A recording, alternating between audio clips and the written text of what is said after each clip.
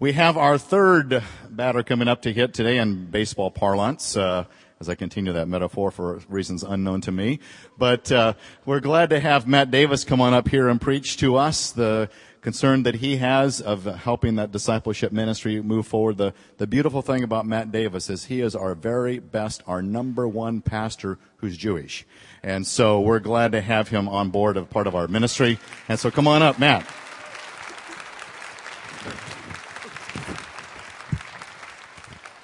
Thank you, Dave. That gives me enough context for everything else I have to say this morning. Welcome.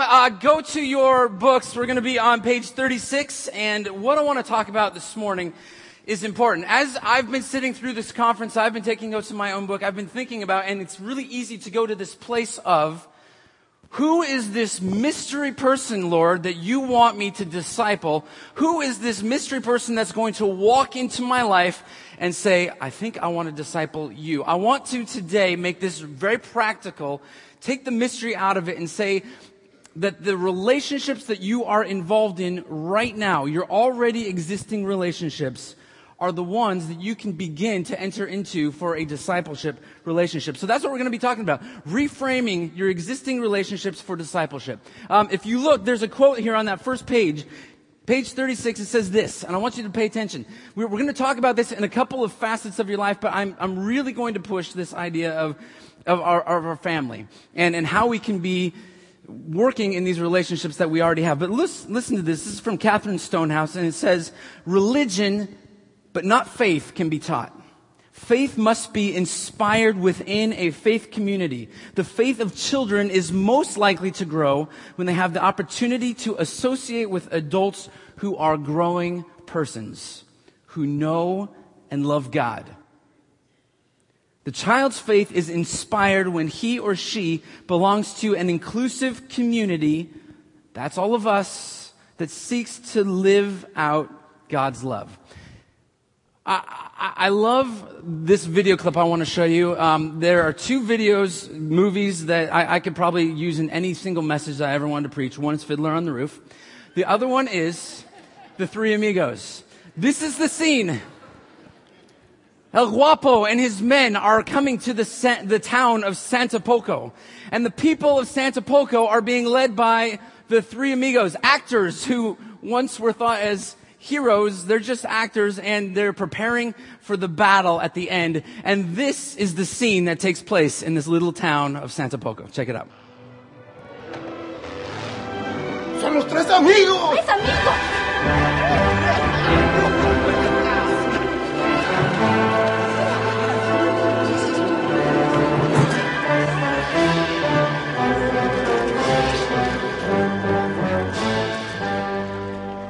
El Guapo is on his way.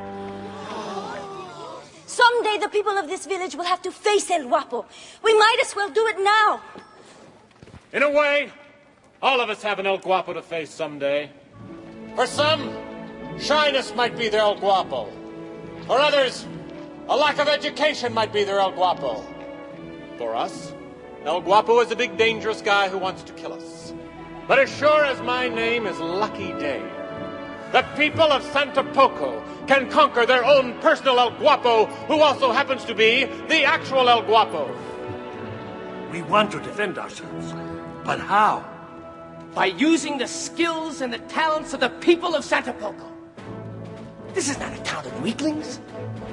You can turn your skills against El Guapo. Now, what is it that this town really does well?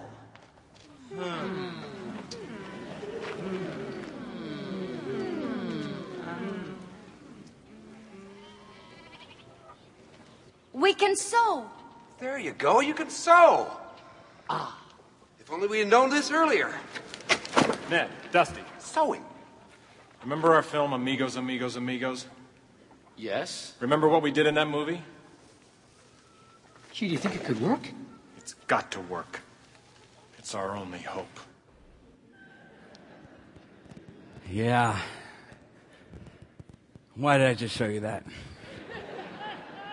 I'm going to bring it around. Ready? There's a battle out for the hearts and the souls, not only your kids, but your friends, for the people that you work with. And there's a calling on us in our lives to go out there and to engage. And it's looking at the resources that you already have on hand and the people who are already there in your life. I think sometimes we just mystify this whole thing. And believe me, it happens in Christian circles where we can go into this and we can say, like, I need to find this person, and we have this, like, glorified what it's going to look like, but it just might be the kids that you are driving home today after church. It might be the people that you are working with tomorrow. It might be some friends who happen to all be Christians, but you really never did anything to disciple one another and enter into those relationships. So I want to encourage you to dive in and just look at who are the people who are already around here. Who are the people in my life? But before we even get to that, I just want to make sure that we haven't skipped over something that we should have been talking about from the very beginning and not assume, but what we need to make sure is that we actually have a faith that we can pass on. And so this is the first thing, is that you can't have or can't give away a faith that you don't have. I've been reading a book by a woman named Brené Brown, and she says this. She says that you need to become the adult that you want your kids to be. And I think there's so many times for me that I look at my kids and I'll say, well, you know what? I've messed up in all of these different areas. I hope that the next generation turns out better than me. And I think that there's some good in that, and I think that that's a good hope for our children.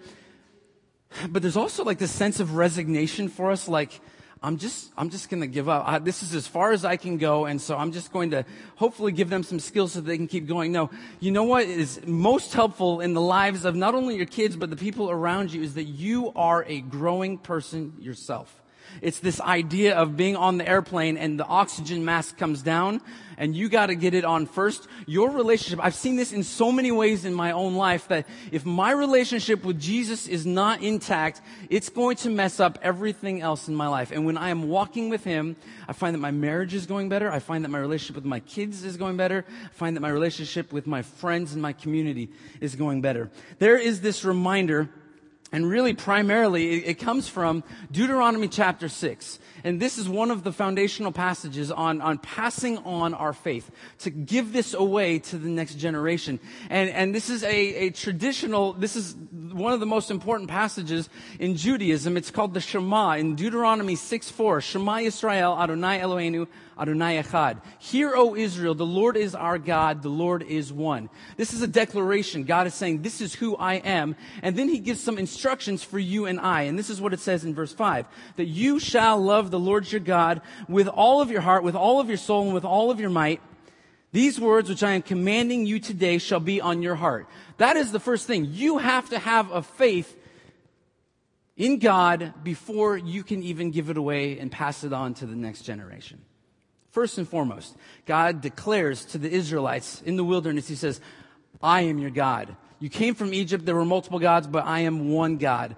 I am the God of Israel, the God of Abraham, Isaac, and Jacob, and you love me with all of who you are, everything. And once that is in place, then you can pass it on. Once you have a faith, then you can give it away. And that's what it says in the next passage. In verse 7, it says, then you shall teach them diligently to your sons, and you shall talk of them when you sit in your house, when you walk by the way, when you lie down, and when you rise up. Basically all the time.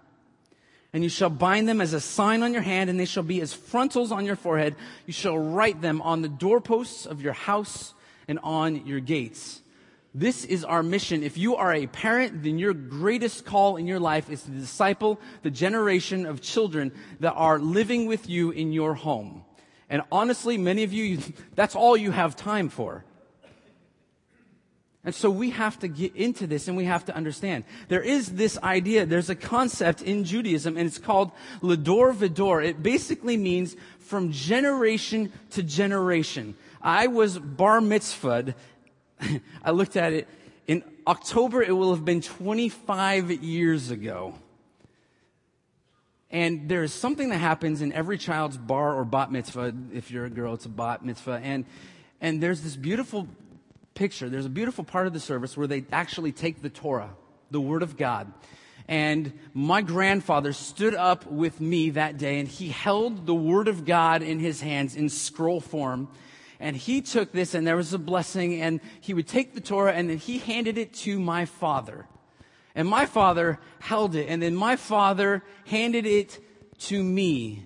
And there's going to come a day in about 5 years when my kids are old enough that we are going to take the Word of God and we are going to pass it on in a ceremonial fashion. It's already being done in practice in our home, but I'm going to give that to the next generation. You don't believe me? I wanted to try and find pictures, so I went to my dad's house, looked in the attic, and I couldn't find pictures of mine, but I found my brother's. And so I thought, good enough. Once I found that, I didn't need to look for mine. So this is actually what it looked like for my brother Steve. You can see that's my grandpa in the back handing the Torah over to my dad, who had the mustache at the time. And there's my brother Steve, who is waiting there. And then you have the passing on from my dad to Steve. Sorry, Steve, I didn't show you this beforehand. And then we finally have Steve holding the Torah. From generation to generation, the Word of God, that message of faith is being passed on. Now, just to be fair, I did bring in one picture that I do have, and this is me at my bar mitzvah. I'll blow it up here on the screen. You could zoom in, maybe. Is that? There you go. It's kind of sad. Oh, thank you, front row. Oh, it's so cute. I want you guys to disciple me. But look, this is our hope, is that we are discipling the next generation, that we are investing in our kids and in the youth, because they're going to be the ones years from now that are going to be sitting in here and they're going to be partaking. And so we've shuffled some things up in this last year, and kind of children's student ministries have come together to form family ministries. And we thought through, what is the kind of student? If we could build the robot child, that would be perfect. We know this is not possible, but what is our hope? We got to shoot for something. Well, this is it. And I put it in your book, and we want to develop a generation where some of these things are true. So we want to see students who worship from the inside out, that they're compelled by the Spirit of God, not through expected or mandated behavior, but they see worship as a lifestyle, not a moment or event, something I just come to on Sunday mornings. We want to see students possess a kingdom community mindset, that they choose to usher in the realities of justice and mercy, love, and the presence of God, that they would have forgiveness, humility, and service to life in everyday situations. We want to see a generation of students who live with a global awareness. They feel responsible for their brothers and sisters around the world, and they feel compelled, the weight, the burden, to make Christ known to every corner of the globe within their lifetime. We want to see students who are knowledgeable about God's Word, but even greater, through it, they have come to know God personally. You can know a lot about God, but if we don't know God personally, we're missing all of it. That they have investigated the Scriptures for themselves. They have concluded that God's Word is truth, and they are unashamed of it. We want to see students who know God's voice, that they desire to obey it, and they obey it in and through the power of the Holy Spirit as they depend on Him alone for strength. Do you want to see the next generation? Think about your kids. Do you want them to look a little bit like this? I look at this and I say, I want myself to look a little bit like this. And so the challenge is not to just grow that generation, but if these things are not true about me, then how are they ever going to see what it is that they are to become? So again, we need to enter into this idea. And so we have this faith, that we have to be growing in this faith. And when we have it, we give it away. I want you to think about the places and the people that you could be connecting with, that we would give it away in our families. And that might look like your kids, but it also might look, as your adults, some siblings. It might actually look like you give this faith away to your parents and your grandparents. That we have to look within our family. What are these already existing relationships that I can enter into? What is my community? What are my friendships looking like? There's so many of these other things that we have just subcontracted out, and we hope that some evangelist is going to get it, or we hope that the Sunday school teacher is going to teach everybody else, and we don't want to enter into this ourselves, but the calling is for us. I believe Eric Tonnes said it last week, that that this idea of discipleship is not for the professionals, it's for Christians. And if you are a Christian, this is a mandate that we go and that we make disciples. And then we can do this in the marketplace. Think about the people that you are working with who are just utterly lost and have no hope. How can you intentionally, because this is not something that happens on accident. This is something that requires us to be on purpose. And I know that there's the voice with some of you saying, I'm disqualified for this reason. I'm disqualified for this reason. And you can have this litany of excuses and reasons of why you are not good enough, you are not in a place to be discipling others. And I say, maybe you aren't, so get discipled and get involved. But if you've just kind of been sitting stale and you've been receiving your whole life and you haven't been giving that out and giving that away, the reason that we are doing this month is we want to be a community of people who are making disciples. And God doesn't require perfection. He is asking for our faithfulness. One more passage I want you to see is from Psalm 78. And in Psalm 78, this is it. This is the instruction. Psalm 78, I'm actually going to start in verse 1. It says this, "Listen, O my people, to my instruction, incline your ears." This word incline in Hebrew means to bend down, to lean into. Incline your ears to the words of my mouth, and I will open my mouth in a parable. I will utter dark sayings of old, which we have heard and known. Why? Because our fathers have told us. We will not conceal them from their children, but to tell the generation to come the praises of the Lord and His strength and His wondrous works that He has done. For He established a testimony in Jacob and appointed a law in Israel, which He commanded our fathers that they should teach them to their children, that the generation to come might know, even the children yet to be born, that they may arise and tell them to their children, that they should put on their confidence in God and not forget the works of God, but keep His commandments. That they would put their confidence in God. And I look at a generation out there that has not put their confidence in God. Their confidence is all over the map. So we as a community exist to inspire and to equip and to support. And I want you to understand that this is a job that we are all called to, but our job here with the church is to inspire you to do this. And I just want to give you just two really practical things. If you go to the back of the book, it's actually pages 62 and 63, but just go to the last page and then skip back one more, and you'll see there are some things that we just want to resource you with. And one is coming up October 12th. It's Sticky Faith, and we're going to be leading. This is for parents, that we would pass on our faith. It's how do we give our kids, the next generation, a faith that sticks? Maybe some discipleship even needs to be occurring in your relationship with your spouse, and that you guys are working together and growing. So there's something called Couple Talk that is going to be also happening on October 12th. But on the right-hand side, our curriculum that we use is called True. And one of the great things that we have involved with this is this magazine. It comes out by print or digitally to your email box. You can go online. But it just gives you some tools to invest in. It gives you some prayers to pray. It has recipes. It has some craft ideas. It has just some gathering times just to sit down and talk to your kids about the Lord. We need to jump into this. We need to be intentional. We have to look at the generation that is coming, and we have to look at our relationships with our friends. We have to look at our relationships with the people that we are working with, and we have to take a step into it. We have to step into this and just say, you know, would you like to meet and get a cup of coffee? There's some stuff I want to share with you. We want to work this out a little bit, so we have some discussion questions. They're on the other page. It's on page 37. And I want to just pray and close this time, but we're going to just enter in. I'd like you to turn to a few people and just work through some of these people. Even brainstorm, write down that I put 3 circles there of who are the people that I need to be taking some steps for. This is very practical. So let me pray. Oh God, we thank you. We love you.